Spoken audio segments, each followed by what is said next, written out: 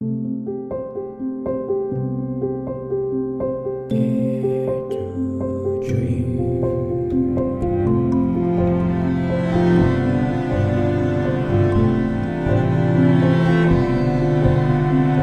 Dare to Dream with Debbie Dashinger. Welcome to Dare to Dream. This is Debbie Dashinger. Today's show features the amazing Nick Pope. Nick is one of the world's leading experts on UFOs, the unexplained, and conspiracy theories. Dare to Dream podcast has won the COVR Award for Best Radio and Podcast Show. It is listed in Welp magazine as one of the top 20 best podcasts to listen to, and it's high-ranking self-improvement under Apple Podcasts, nominated for 2 People's Choice Podcast Awards and for a Webby Award. The show is sponsored by Dr. Dane Here and Access Consciousness. They do beautiful energy work out into the world, and if you'd like to become a facilitator or take one of their classes, go to drdanehere.com.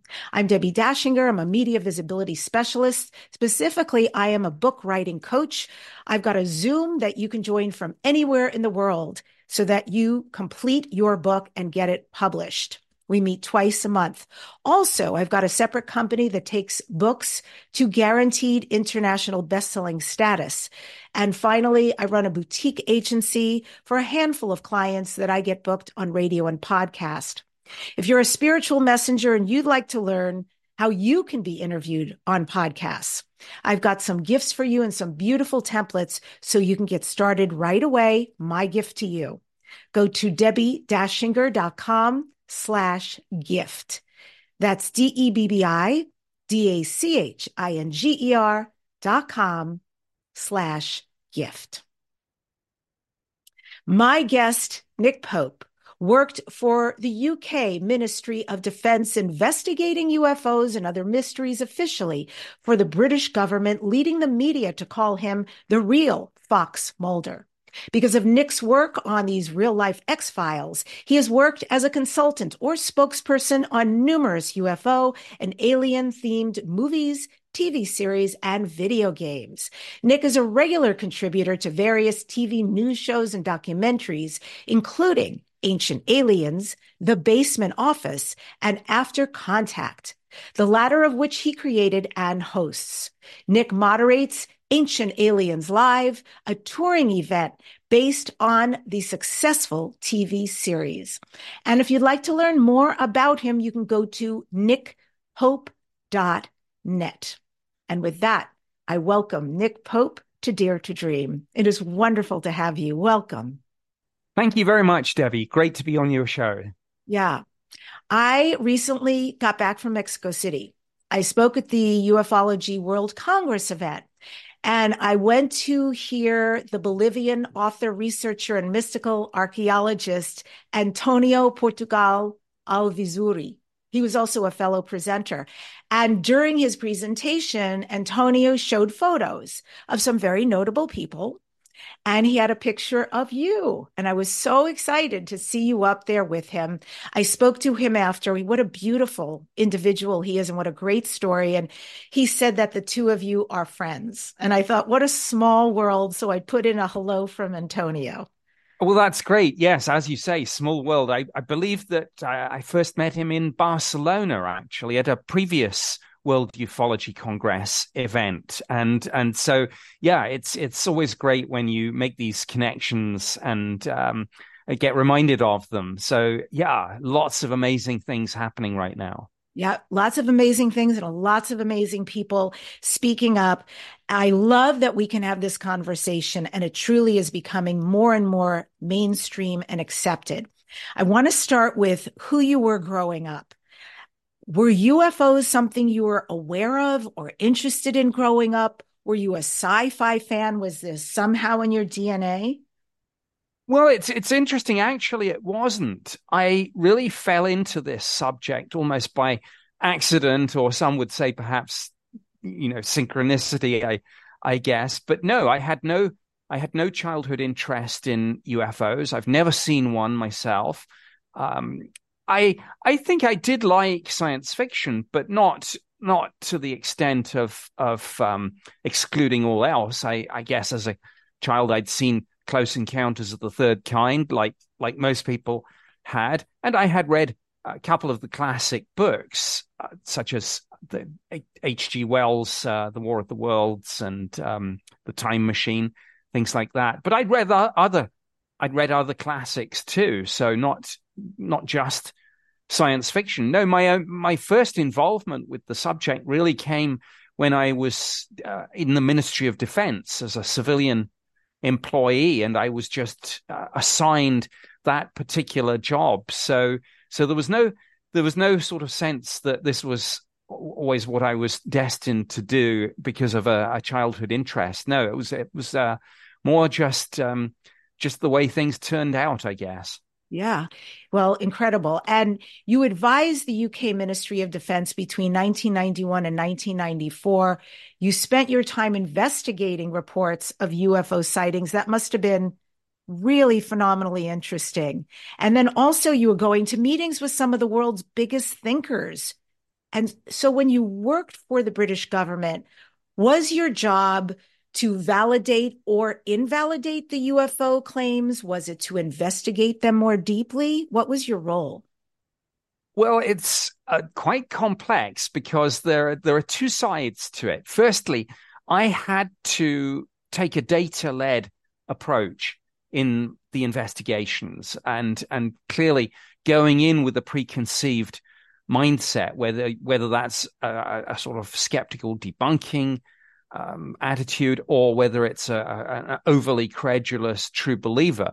Neither of those mindsets are very helpful in an investigation where you really need to be even-handed, open-minded, and as I say, go where the data take you. So my job was to do those investigations to the best of my ability and assess the defense, national security, and safety of flight implications of what people were seeing and reporting to us. Now, having said that, I must confess that, and this is no secret now that a lot of the old files have been declassified and released, but for decades, it was our policy to play down the extent of our interest in this, to try to spin it essentially as being of little defense significance or interest. So in some ways, I'm afraid to say that I was a real life man in black. Mm-hmm. Is there a particular case that was indeed valid, but was really like so beyond this reality or realm for you to look at? Is there something you can talk about and share? I think two come to mind. One was before my time on the program, but it was still looming large in everyone's awareness. And that was the Rendlesham Forest incident. And I can talk briefly about that because it's possibly second only to Roswell in terms of its profile with not just the UFO community, but also perhaps the wider media and public. And then there was a case that happened during my posting in 1993, where we had over a period of 6 hours, multiple sightings over many different parts of the UK, huge triangular-shaped craft capable of moving from a virtual standstill to very high Mach speeds in just an instant. And I can talk about that too, but Rendlesham is the one that most people, I think, have heard of and always want to know a little bit more about. And it was truly bizarre because you had multiple military witnesses. These were US bases on British soil, where over a series of 3 consecutive nights in December 1980, these US Air Force personnel saw on the first night a landing, on the second night just more lights, predominantly in the sky, and on the third night, the deputy base commander, who was a skeptic, sent out to debunk all this, became a witness himself. And it's a truly bizarre, multifaceted story. The object was briefly tracked on radar. On the first night, as I mentioned, it landed, and there were indentations on the ground where this thing came down, weighing several tons, burn and scorch marks on the sides of the trees. Rendlesham Forest lies between two military bases. And most incredibly of all, radioactivity levels that were assessed as being significantly higher than the average background. And all this is validated not just by the witnesses themselves, but in a now declassified UK Ministry of Defence case file on this, and in parallel in the US military documents. So it's the perfect storm of reliable witnesses, declassified files, and physical trace evidence in terms of radar, radioactivity levels, ground markings, burn marks, scorch marks, and so forth. It's really interesting what you say about the radioactivity. I saw a documentary recently where there was actual sighting of alien beings. They had had a crash, and the people who had ostensibly gone to assist them, I think they were actually going to research them, they died because they had touched these beings, and they later found out the beings themselves were so radioactive. It seems to me that they live by chemical properties that we don't have or know here. We have them, but we use them for destruction, right? But they have personal usage of this, either for how they travel or how they are or what they need for being. Have you run into more of that? Yes, I mean, there is a debate to be had, I think, about where the dividing line is between, say, radioactivity and the harms that come from that, and a sort of toxicity, which some witnesses have described. For example, in the Varginha case from Brazil. That's the one. Yep. Right. Yeah. I am aware of at least a couple of films on that. I think the most recent one is by James Fox, an excellent writer and director who's a personal friend of mine. And his film is, I think, called Moment of Contact, about that case. And so that's an interesting aspect. I think the radioactivity is related but slightly different. And in declassified British government documents, it talks about there's one intelligence assessment in particular where there's this line, and I'm doing it from memory, so it's not 100% accurate, but it's something like, and this is from a secret UK Eyes Only document. It says the well-reported Rendlesham Forest incident is a case where it might be speculated that witnesses were exposed to UAP radiation for longer time periods than usual. So a couple of things about that. Firstly, UAP is government speak for UFO, of course. Unidentified aerial phenomena, or more recently, unidentified anomalous phenomena. They keep changing the terminology, perhaps to make Freedom of Information Act requests a little bit more tricky.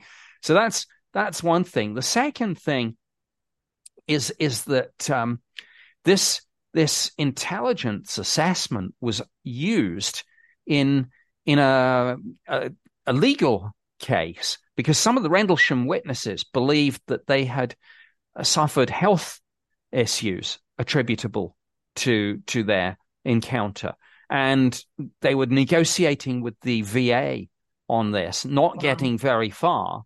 Yeah. Until I pointed out this to a lawyer, Pat Frasconia, who was doing hundreds of hours of pro bono work for these people, just because he was an extremely dedicated individual who wanted to help some of the witnesses. And I said, look, why I'm not breaking the law here.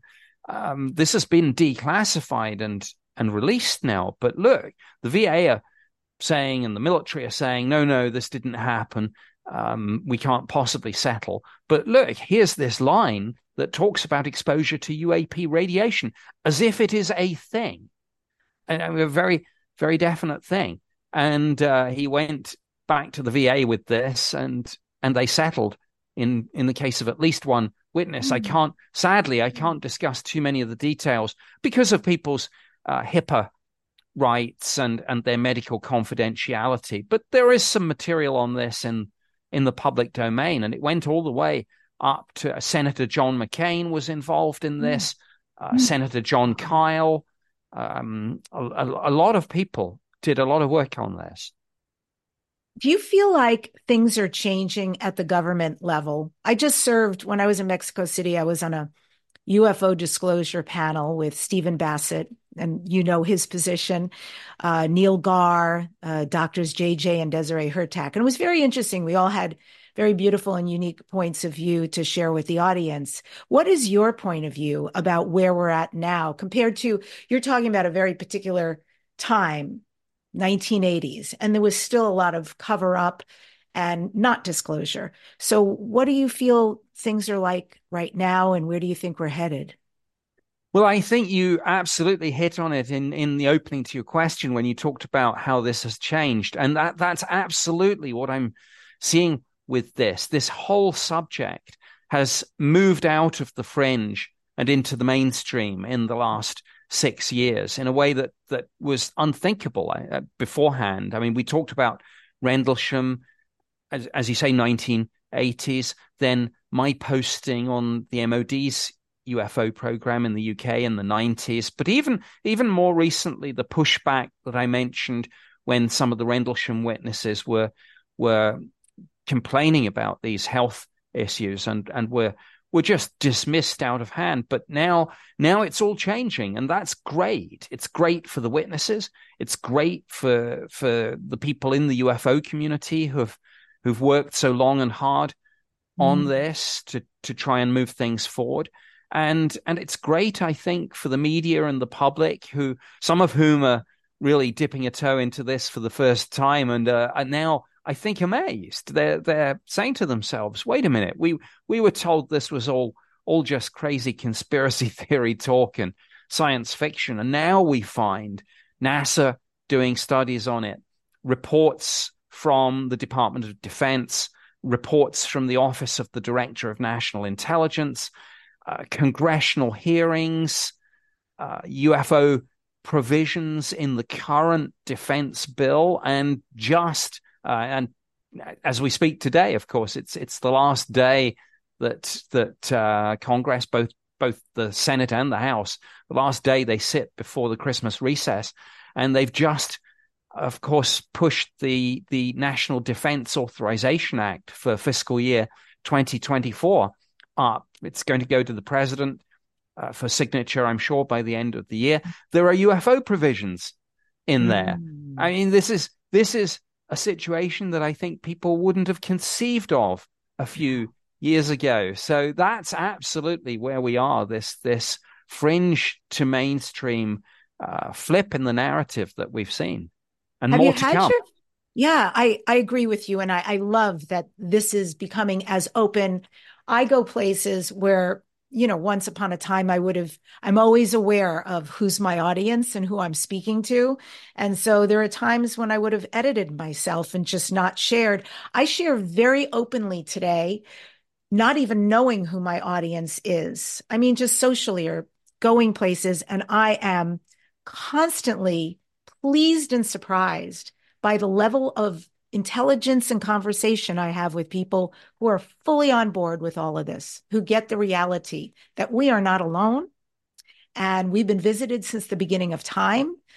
And so that causes my next question to you. Do you feel that first contact, open, undeniable, all beings on Earth will know, is about to occur anytime soon?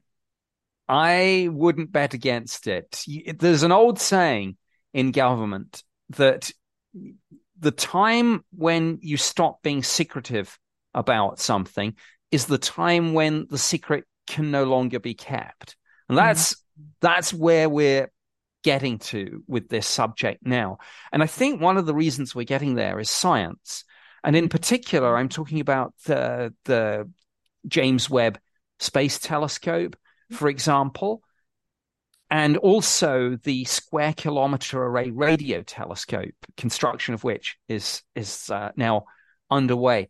These tools are, I think, going to open a window on a world that has previously been closed to us. And the point where, for example, with James Webb, a lot of scientists, a lot of NASA scientists, for example, doing astrobiology now talk about not just biosignatures, but technosignatures. In other words, they say if there are civilizations out there with technologies not that much ahead of us in say comparison to the age of the universe, around 14 billion years, so just a few hundred or thousand years ahead, they might construct vast structures like Dyson spheres, for example, to meet their energy needs, something which would encase or harvest the energy of an entire star.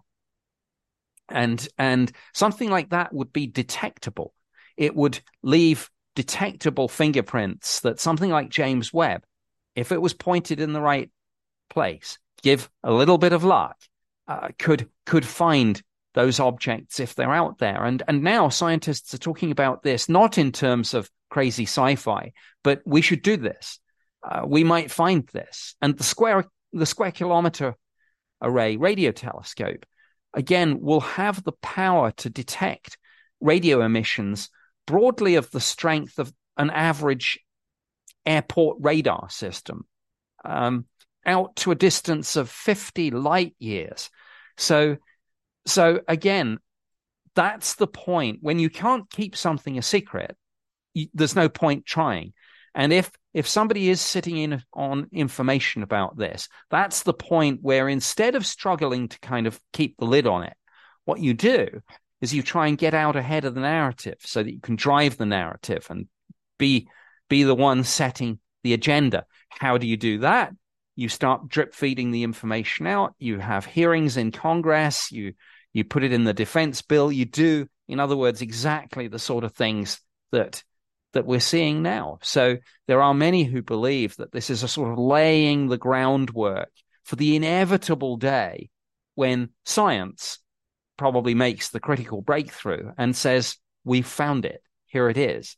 And at that point, as long as it's repeatable, there's no denying it. And if there's a Dyson sphere out there orbiting a nearby star system because there's another civilization, pretty much like us, but a little bit more advanced, it's game over. There's no more debate about this.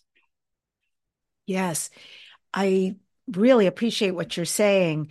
And it seems such divine timing to me that the drips are happening, that the conversation is opened, that this is becoming more and more real for more and more people, exactly at the crossroads when we're creating a new humanity, when we're creating a new earth. I don't think there's any accident that at that same time we would begin, even if it's on a soul level, to invite in who I consider to be our cosmos brothers and sisters, that we're genetically connected with them anyway, DNA-wise, and that we would say it's time. Everything here is new, right? The underbelly of what hasn't been working has been coming up to be exposed and healed. I think that's the point. And that this would also be the right time for this to unfold. It's completely the right time. Yes, there is this sense of convergence here now. And people, you mentioned earlier that you go out and now I think you said you don't have to watch what you say about this. It's suddenly it's respectable. It's mainstream. You don't have to kind of think too much about who the audience is, because even if you're dealing with a broadly skeptical audience or an audience that perhaps is neutral, once you start talking about this now, somebody, as long as they're reasonably well informed in terms of just following the news, they're likely to say to you, oh yes, I saw there was a hearing in Congress about that the other day, or oh, I saw that the Pentagon just released another report, or I saw those US Navy videos. Well, you wouldn't be having that conversation 5 or 6 years ago.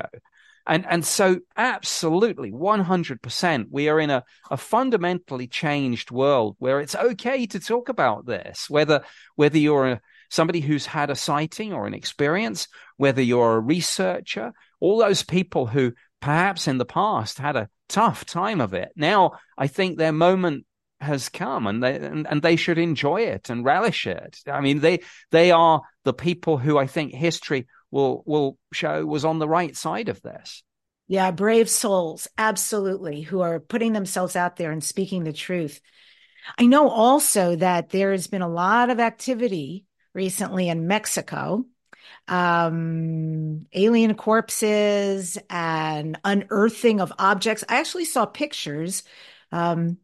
Yeah, I was like sworn to secrecy that there was an individual who had unearthed on somebody's properties. It was unreal what I was looking at. It was like these, I don't know what material it is because I don't think it was from here, but let's just call it a type of a cement or a very, very hard, maybe clay. But it was literally alien heads, elongated alien heads, and objects we've never seen before. And this person is keeping them very safe right now. But what are your thoughts about Mexico and some of the things coming to light? Oh, it has been a UFO hotspot, I think, for decades, and maybe a lot longer than that. And yeah, I've been following with interest a lot of the stories. Obviously, there's controversy about some of it, but as always, I think science can be the independent arbiter here. And for example, with materials, there are a couple of fairly basic things that can be done that would give very quick answers to some of this. I know, obviously, the challenge is to get it into a laboratory under the right conditions so that it can be properly studied, independently studied, then peer reviewed, then written up into one of the big journals. But just on the materials side, for example, the debate, well, did this come from space or is it something terrestrial, is surprisingly easy to answer with, for example, a technique called isotopic ratio analysis, which is, incidentally, it's the same if you go to like an expo and somebody's selling meteorites, and you want to say, well, how do I know that I'm not just paying for a rock that someone picked out of the garden?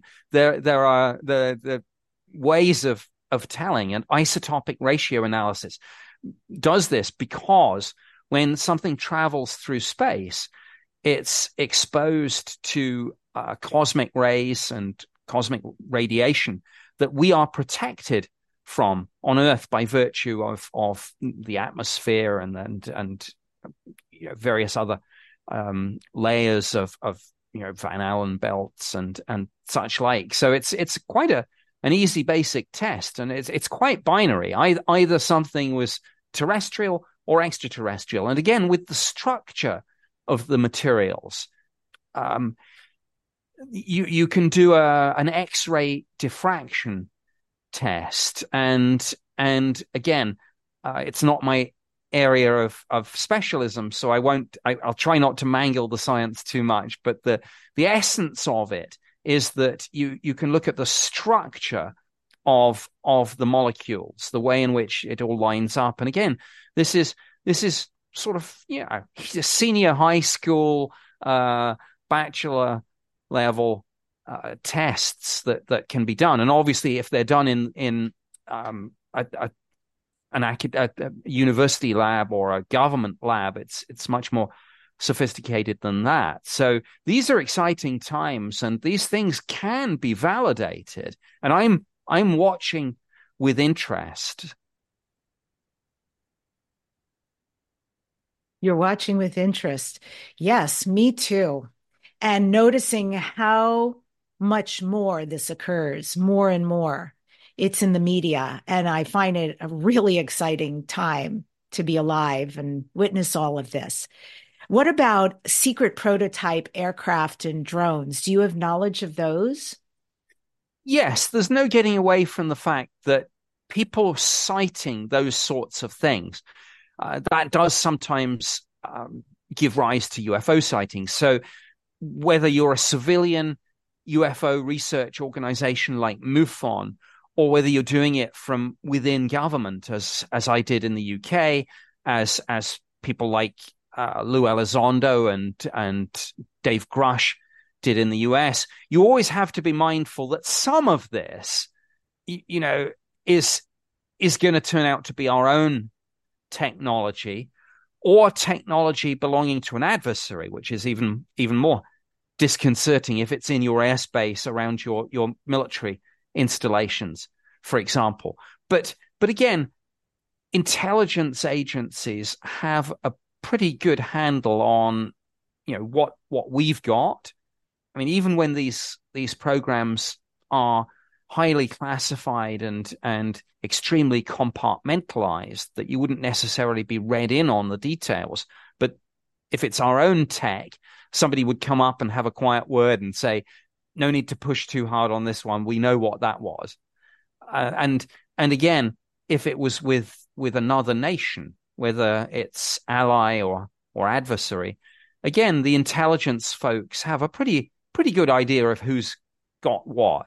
And they would say, well, that sounds like it might be that new, I don't know, Chinese prototype aircraft, for example. Mm-hmm. So people are, it's always a bit of a struggle in that highly classified world. Sometimes it's you feel you're going around in circles, but generally speaking, some of these sightings will be misidentifications of secret prototype aircraft, missiles, and drones.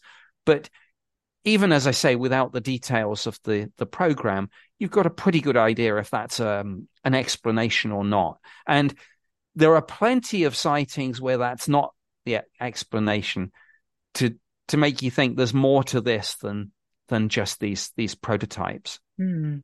Are there psychological operations known as PSYOP meant to influence? And what is the level of their existence? Ooh, that's a really tricky one. Yes, absolutely. We see PSYOPs all the time. Sometimes I would think from our own government. At one level, a PSYOP is it sounds fancy, but it's simply a way of trying to influence people, what they think, what they believe, what they then do as a result of their beliefs. We see it. I mean, any election campaign uses PSYOPs. The military use PSYOPs in times of conflict and war to try and basically get people either behind their efforts or turn people against a particular nation or group. It happens all the time. Happens, I mean, in a sort of a civilian example of that, in one sense, is just advertising. You could say advertising is a PSYOP to turn people on to a particular product and make them want to go out and buy it. So sometimes we can overcomplicate things by using these terms, but in relation to UAP, absolutely it goes on. I think you'd say that for decades there was a PSYOP to downplay this, to debunk it in people's minds, to make people think there's nothing to this. With one interesting exception, one time in history it kind of went the opposite way, and that's in the 50s and the 60s. There were some occasions where civilian pilots saw, and this kind of, it's interesting question because it segues nicely from what we were talking about in relation to your last question. In the 50s and 60s, occasionally our own pilots caught a glimpse of things like the U-2 spy plane or the SR-71 Blackbird reconnaissance aircraft. And of course, the US Air Force and the CIA didn't really like that and certainly didn't want pilots going to the media and saying things like, hey, I've seen a very strange aircraft. I think it might be a sort of next generation spy plane or something. So what the US government and the intelligence community did as a PSYOP was sort of talk up what at the time was known as the flying saucer mystery. And actually, they wanted the pilots to think and talk about this in terms of flying saucers and little green men, because what they knew was that if the Soviet defense attaché was following this in the media, he probably wouldn't pay much attention because he'd just say, "Oh, crazy Americans seeing flying saucers." But if the story was written up, commercial pilot sees new spy plane, the Soviet defense attaché might pay a lot of attention and start doing some digging, and that's not what we wanted at all. So that's a good example, I think, of a psyop. Clever, very, very clever. So Nick, you moderate Ancient Aliens Live, which is a touring event. And what is the latest cutting edge that you are seeing and learning about globally, paranormally, extraterrestrial, other dimensional, or otherwise? Well, I think Ancient Aliens Live is a 90-minute stage show based on the successful TV series, which has now been running since 2009, and it just seems to go from strength to strength. I think one of the strengths of it is that it doesn't preach to people. It doesn't say this is the way things are. It starts, could it be? What if? Is it possible? And so, yes, obviously at its heart is ancient astronaut theory, which suggests that this isn't a new phenomena. It's been with us since the dawn of time, and that we've been visited, and our ancient extraterrestrial visitors were perceived by our ancestors as gods and worshipped as such. And we constructed monuments and ceremonies and all sorts in commemoration of these amazing events for which our ancestors had no real words or concepts. But what Ancient Aliens, I think, is segueing into, and the same with Ancient Aliens Live, is bridging the gap between the ancient and the modern, which I think is really interesting. And so Ancient Aliens, the TV show, and Ancient Aliens Live, the stage show, one moment we'll be talking about the pyramids or Stonehenge or ley lines, all these amazing ancient sites and sacred energies and such like.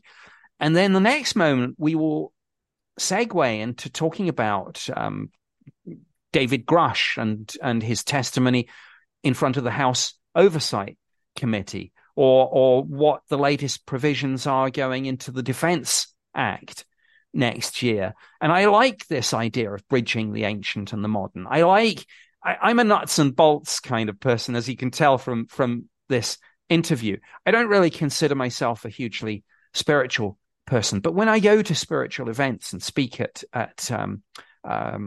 expos and things like that, I expose myself to people and to viewpoints that I wouldn't normally come across, and hopefully we bridge the gap there and we learn from each other. And I'll learn a little bit about consciousness studies, and somebody who's more spiritual and things will maybe learn a bit more about radar and X-ray diffraction and isotopic ratio analysis, and it's that meeting in the middle where I think the interesting work is being done right now, whether it's TV shows and stage shows or whether it's in conferences and expos. Yeah.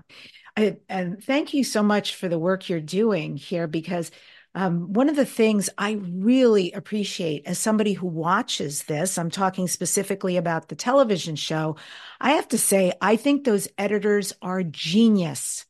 It is so hard to cull from the hundreds of hours of interviews and footage and photos and videos and somehow make these sound bites all on one subject that literally there's an arc that leads into a story from beginning to end to open our minds to things. And I watch I watch as a spectator and as somebody who's deeply involved in this information, but there's an aspect of me that also watches from a production point of view. And I think, I don't know how they make the magic they do, but it's really brilliant. Well, I think the one word answer to that is teamwork. Mm. And it is an amazing team. I mean, obviously you have Georgios Tsoukalos, who is not just the face of the show, but also an executive producer. But then you have all the other people at the production company, Prometheus Entertainment, some super smart producers, writers, researchers. But at the end of the day, people have got to get boots on the ground. And as you say, I mean, you obviously know this business very well. I mean, you will produce hundreds of hours of work, particularly when you go on a field shoot. You fly out somewhere, you stay there. If it's overseas, often for days, you're shooting hundreds of hours. You're getting all sorts of raw data. And at the end, you have to distill it down into 42 minutes of television. Amazing. That tells the story from beginning to middle to end, doesn't preach to people, but leaves people with a sense of awe and wonder, and has them going away, talking to amongst themselves as they watch the show together as families, as many people do, asking those same questions. Could it be? What if? Is it possible? Hats off to the team. So I hope they hear this, because I do really appreciate it. Yes, and of course a super smart bunch of contributors, whether it's Linda Moulton Howe, Caroline Corey, David Childress, William Henry, from all these different areas. So sometimes you'll have people from I think you'd say sort of outside the core team in, but you get scientists now like Michio Kaku appearing on this because of what we were talking about, what we were mentioning earlier about how the narrative has changed. Could you imagine one of the world's most famous, arguably perhaps the world's most famous scientist, Michio Kaku? Could you imagine him appearing on Ancient Aliens 10 years ago? I couldn't. It's a sign of how the times have changed and how the tide has turned on this, and what was now fringe is now mainstream and respectable, and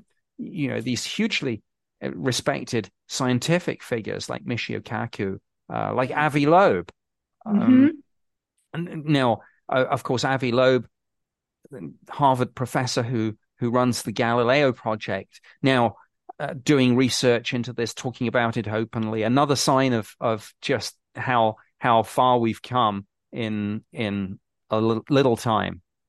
Those are the stories I love the most, of the awakenings. Somebody, like Michio Kaku, who's on one path and has his own awakening, I think, by virtue of being introduced to this material so often. And like you said, going to expos and speaking to people, and you get an opening where that information can start coming in and you start seeing the validity of it. I think it's phenomenal. He himself would say that he's very surprised, Avi Loeb as well. And those are the most beautiful stories, because they didn't start as believers necessarily. No, I mean, I'm not a scientist, but I'm one of the non-scientists who Avi Loeb has invited to join the Galileo project. So I'm there as a research affiliate. I've met Michio Kaku actually in Barcelona at that conference I was mentioning before it went to Mexico City this year. I think it was just before COVID, I think in about 2017 or 2018. Michio Kaku was the keynote speaker, and I had the immense honor and privilege of getting to spend sort of 2 or 3 hours having just a one-on-one dinner with him afterwards. And my goodness, what a super smart person he is, and what an amazing conversation we had running through a whole range of subjects, including UFOs. He seems like he'd be delightful, like he'd be a hoot to have a conversation with. Oh, yes. Yeah, you just never know. One moment you'll be talking UFOs, and next thing you'll be talking about the future evolution of humanity, or well, I guess some people would say those are connected subjects, but he's a real polymath as well, of course, as being a theoretical physicist and known for string theory and for the work that he's doing at the Large Hadron Collider Particle Accelerator in Europe. He's a real polymath. You could raise a subject almost at random in And he terms of understands. science, and he would bring something amazing to the table. Oh gosh. Well, along those lines, your Twitter handle is at Nick Pope Mod, like moderator, and at Nick Pope Mod. I'm just telling folks in case they like to go there. And on Twitter, at one point, you wrote, and I quote, spookily, "My wife is a scientist, a skeptic, and a redhead."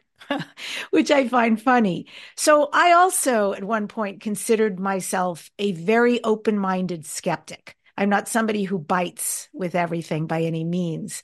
How do you and your redheaded wife connect on these subjects about aliens, about UFOs? Where is the middle road for you? In a sense, there isn't much of one, which I think is good because otherwise I'd be doing this 24/7. So we have very different areas of interest and expertise. And now, of course, just simply because we've heard each other's material, she knows all about this subject. She's still skeptical, but that's fine. Every Mulder needs a Scully. And we're living our real life X-Files. But I think that's good. I think it would be a very boring world if everyone did have the same opinion on this. So my aim is not necessarily to change people's minds on this, because as I say, if everyone was lockstep, then I think that would be a very bad thing. But I think we kind of we avoid arguing about it, of course, but it's great because it means that when I've come back from filming or when I come back from say speaking at a conference, we won't continue that conversation. We might talk about politics, about film noir, about wildlife, some of our other passions, and that's great because variety is the true spice of life. That's beautiful. Well, there's a lot of whistleblowing going on right now, people coming forward, as you said earlier, congressional hearings being heard. There's a lot happening and percolating. Do you have any insider perspective, Nick, on the unfolding UFO situation in the USA? I'll start with the USA. And is there anything different between USA and globally what's happening? Well, let me take the second question first, because in one sense it's easier. Most of the government initiative on this subject that you see is being driven from the US right now. I mean, yes, there was a briefing, as you know, to Mexican lawmakers a while ago, but in terms of just the level of both classified briefings, public hearings in Congress, legislation, it's a very US-centric situation at the moment. Now, I don't think that's necessarily a good thing, because it's clear to most people who've been following this closely that this is a global phenomenon.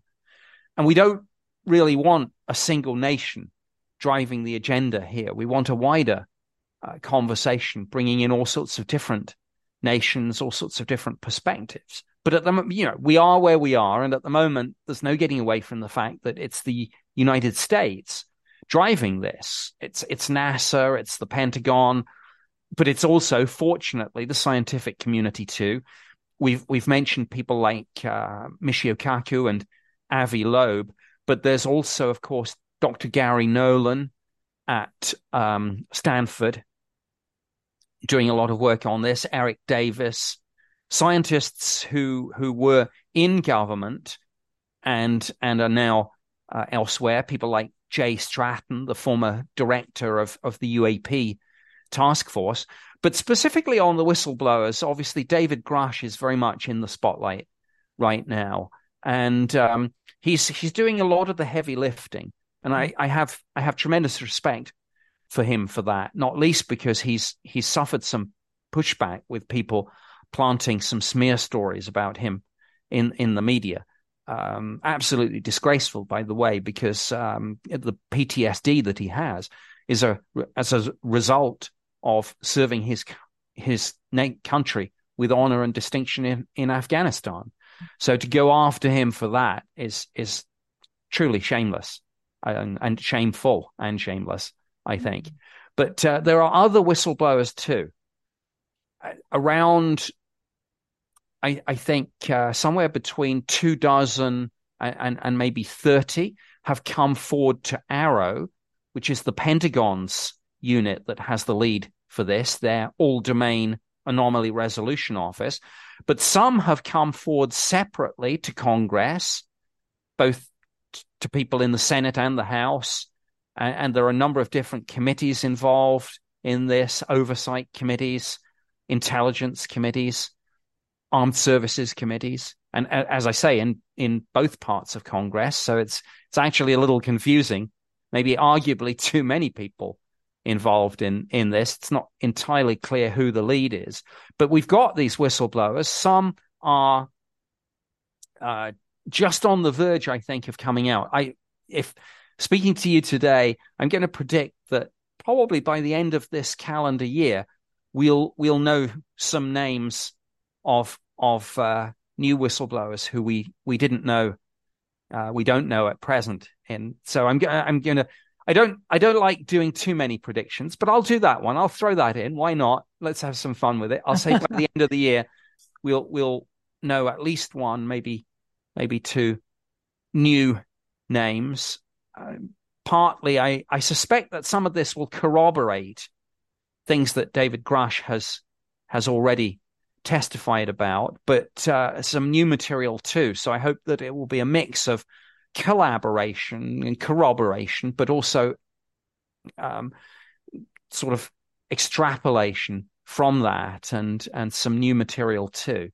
And we may even get by the end of the year some more reports from the government itself, some historical reports. They're mandated under, I mentioned a couple of times what's going into next year's defense bill. People shouldn't forget that there are UFO provisions in the current defense bill.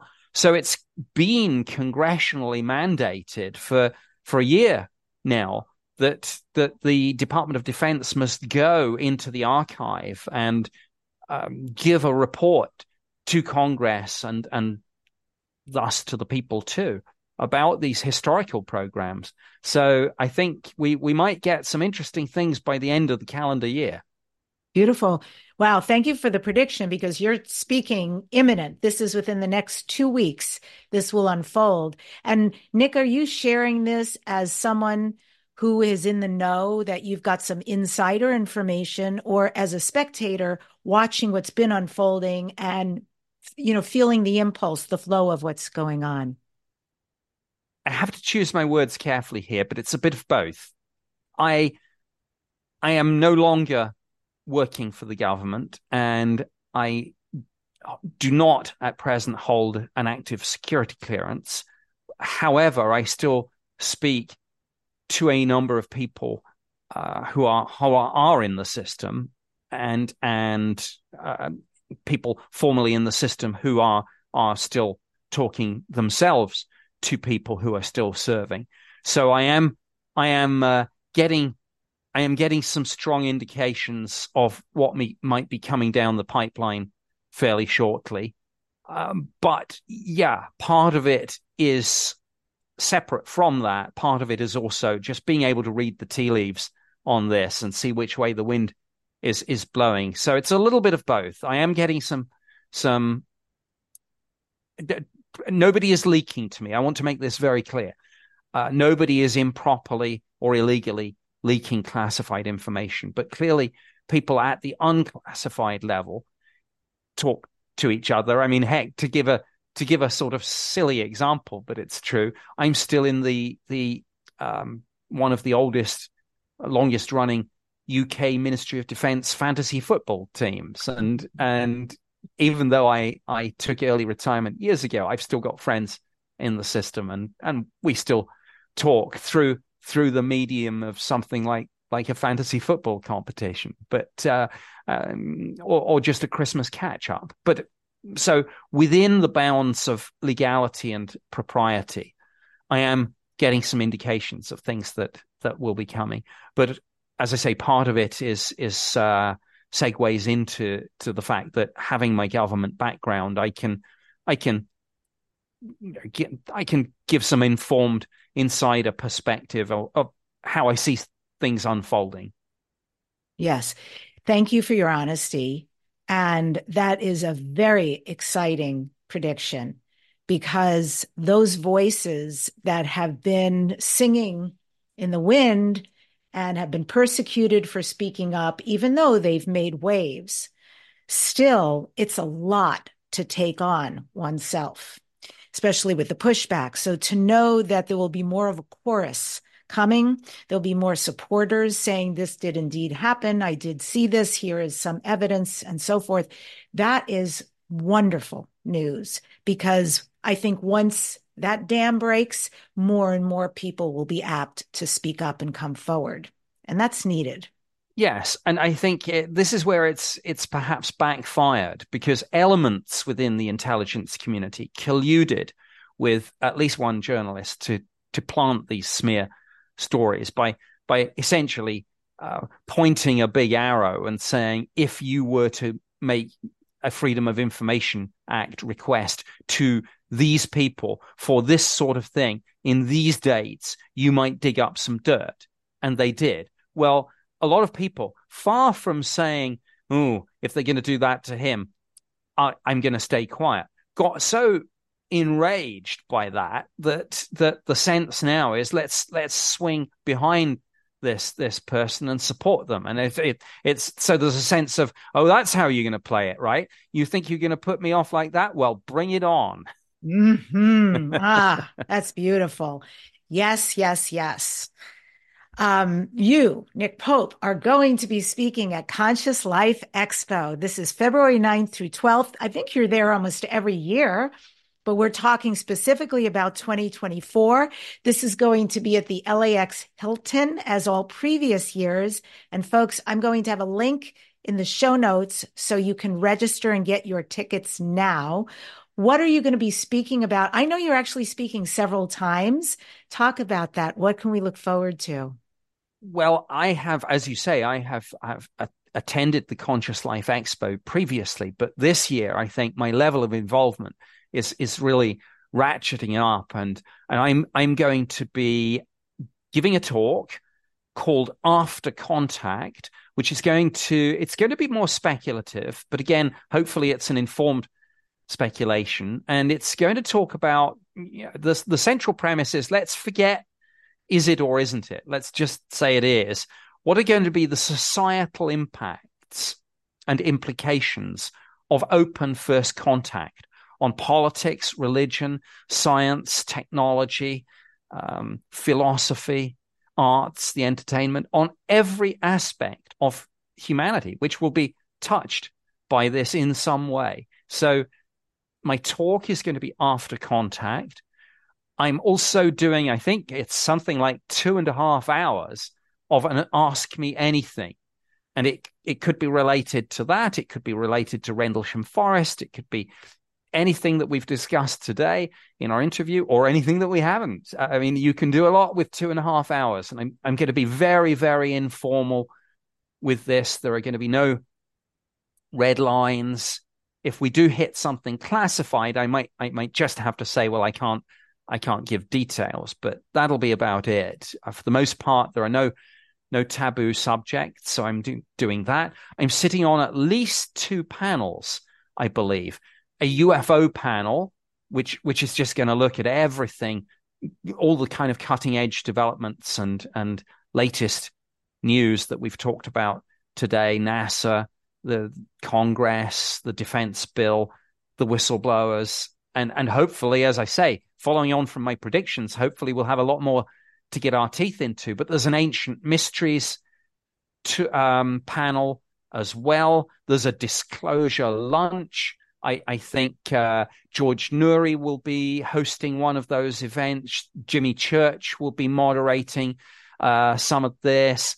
I'm going to be there, obviously, with a lot of other amazing friends and colleagues. I've already mentioned some of them. Linda Moulton Howe is going to be there. Caroline Corrie is going to be there. Danny Sheehan is going to be there. He's a person who I think bridges the gap between talking about the sort of religious, spiritual consciousness side of things, but also is very well briefed on what's going on with the nuts and bolts of this, is actively talking to people in Congress about some of this. So it's a Conscious Life Expo, as I describe it. It's always a great opportunity to catch up with old friends and meet some new ones as well. I'm hoping to go to as many of the other sessions as I can. Of course, with my own schedule, that's not always possible, but it's a great venue. The LAX Hilton is you just if you're in LA, it's fine, but if you're flying in, it's right there. And it's going to be an amazing event. I'm looking forward to being there for every day of that amazing event. I will be as well. It is my favorite thing. I look forward to every year. I have had most of the people you just mentioned already on the show who have been interviewed in previous years. I've been doing this over 16 years, so you run with very good company. And I myself will be moderating a panel on Saturday at 2:30 at the event called ET Origins. And that's 2.5 hours. I invite folks to come. You must come see, of course, our amazing guest, Nick Pope. And Nick, I want to say, this is the first, because I think I've been going to Conscious Life Expo for 12 years, and I have never heard of somebody who's just opened up to Q&A. And I love this idea, this organic flow of information. I think it will be almost more exciting than if you had planned a whole second or third presentation to just avail yourself to everybody. So kudos for that idea. Well, thank you. I just thought, given that I'm giving a lengthy talk, I could give a workshop, but it's just, in one sense, it would just be another slightly longer talk. That's no disrespect to people who are doing very specific, different things with their workshop. But I just thought, what the heck? Why not? Let's just see what the audience want, where they'd like to go, and I'll roll with that. Mm-hmm. And I just have to ask this question because I had actually read that this is what you were presenting, the first presentation that you do about what happens once open contact is made and how does that impact us. And I will not ask you to give anything away because that's going to be an amazing presentation, but will you give some glimpses, some insights, what you think might happen, maybe a couple of tips once open contact has occurred? Well, I think a couple of things. With my optimistic hat on, I would say that after open first contact, we might think of ourselves less in terms of identity politics, whatever category we define ourselves as, and more in terms of, I am a citizen of planet Earth. So I think there might be this sense of being able to take a step back and look at the bigger picture. So I have some optimism for that. But one very specific area that interests me, and a prediction, is the technology. Because in a universe nearly 14 billion years old, there might be civilizations out there with 1 billion years head start on us. I want their technology. And of course, we're not in a position to demand anything. But if we can establish an open, respectful contact where they come here perhaps as teachers, I'd love to get my hands on that technology. I mean, not personally. I mean, I'd like for us, all of us, to get our hands on that technology, because that will be the technology that takes humankind to the stars. And my goodness, as we're just learning through James Webb, there's a whole universe out there. We are at the moment stuck on one planet orbiting one fairly ordinary star. There are somewhere between 100 and 400 billion stars in our one galaxy, and somewhere between 100 billion and 400 billion galaxies in the universe. There's an awful lot out there, and I want to see some of it. Beautiful. I want a med bed. Personally, that's what I'm all about. That's one of the technologies I'm very excited about, because I know the advanced civilizations have ways of healing and curing that we still can't conceive of here. And I'm very much looking forward to that, amongst other things. So, Nick Pope, this is Dare to Dream. What do you next dare to dream? What are your future dreams and goals?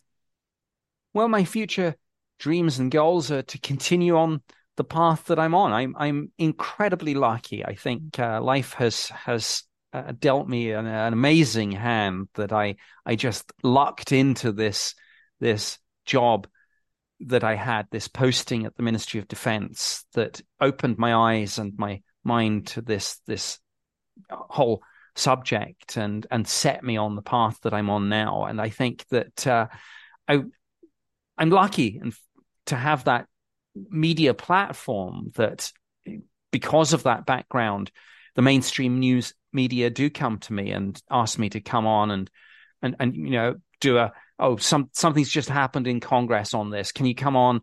Quick 3-4 minute interview, just explain it in layperson's terms. And it's an honor and a privilege to be in that position.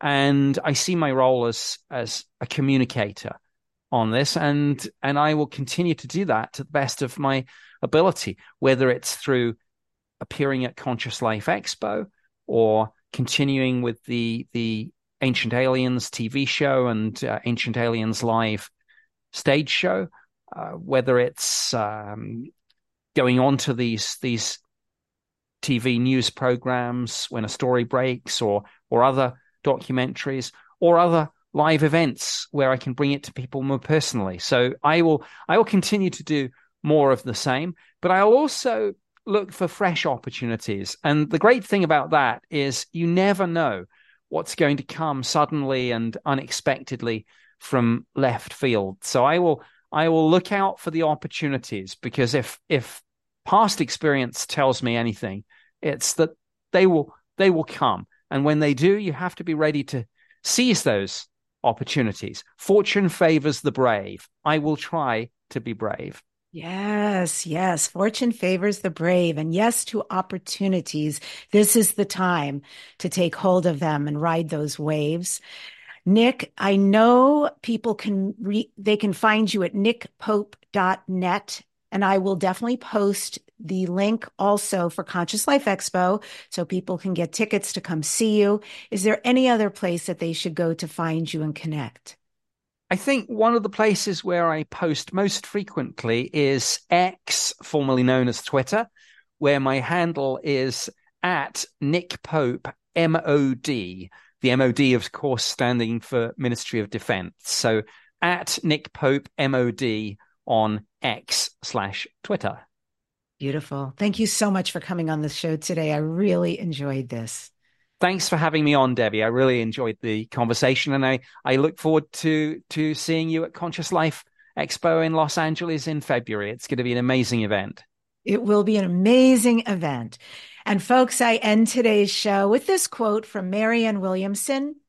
Nothing binds you except your thoughts. Nothing limits you except your fear. And nothing controls you except your beliefs. Subscribe to this #1 transformation conversation, Dare to Dream with Debbie Dashinger. Please leave a comment and share. It really helps, and I read them all. Next week on the show, the guest is the amazing Sarah Breskman-Cosme. She's back again, talking about her work with Dolores Cannon's QHHT process and Sarah's powerful new book, The Trail of Tears. Thank you for joining us today. Keep an open mind and watch out for those predictions to come true.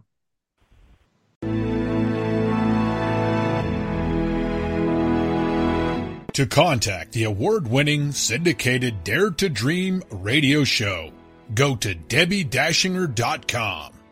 Keep your excellent feedback and comments coming. Your host, Debbie Dashinger, is an expert at goal achievement, a media personality, an international best-selling author, and a keynote speaker. Debbie leads high-quality teleseminars on how to achieve goals, how to be a self-published best-selling author, and how to get booked on radio. All classes are at DebbieDashinger.com. Debbie's best-selling books are Dare to Dream, This Life Counts, sold on Amazon, and her second book, Wisdom to Success, The Secrets to Accomplish All Your Dreams, sold online at all bookstores. Tune in again to hear the next inspiring interview guest who has turned their vision into a successful reality. Want more support in making your dreams come true? Go to DebbieDashinger.com. That's www.DebbieDashinger.com. You'll see videos, MP3s, archived interviews, and amazing products sharing the secret steps to making your dreams come true. Remember to dream big with every expectation that your dream will become real. Dreams are free, so free your dreams. What do you dare to dream?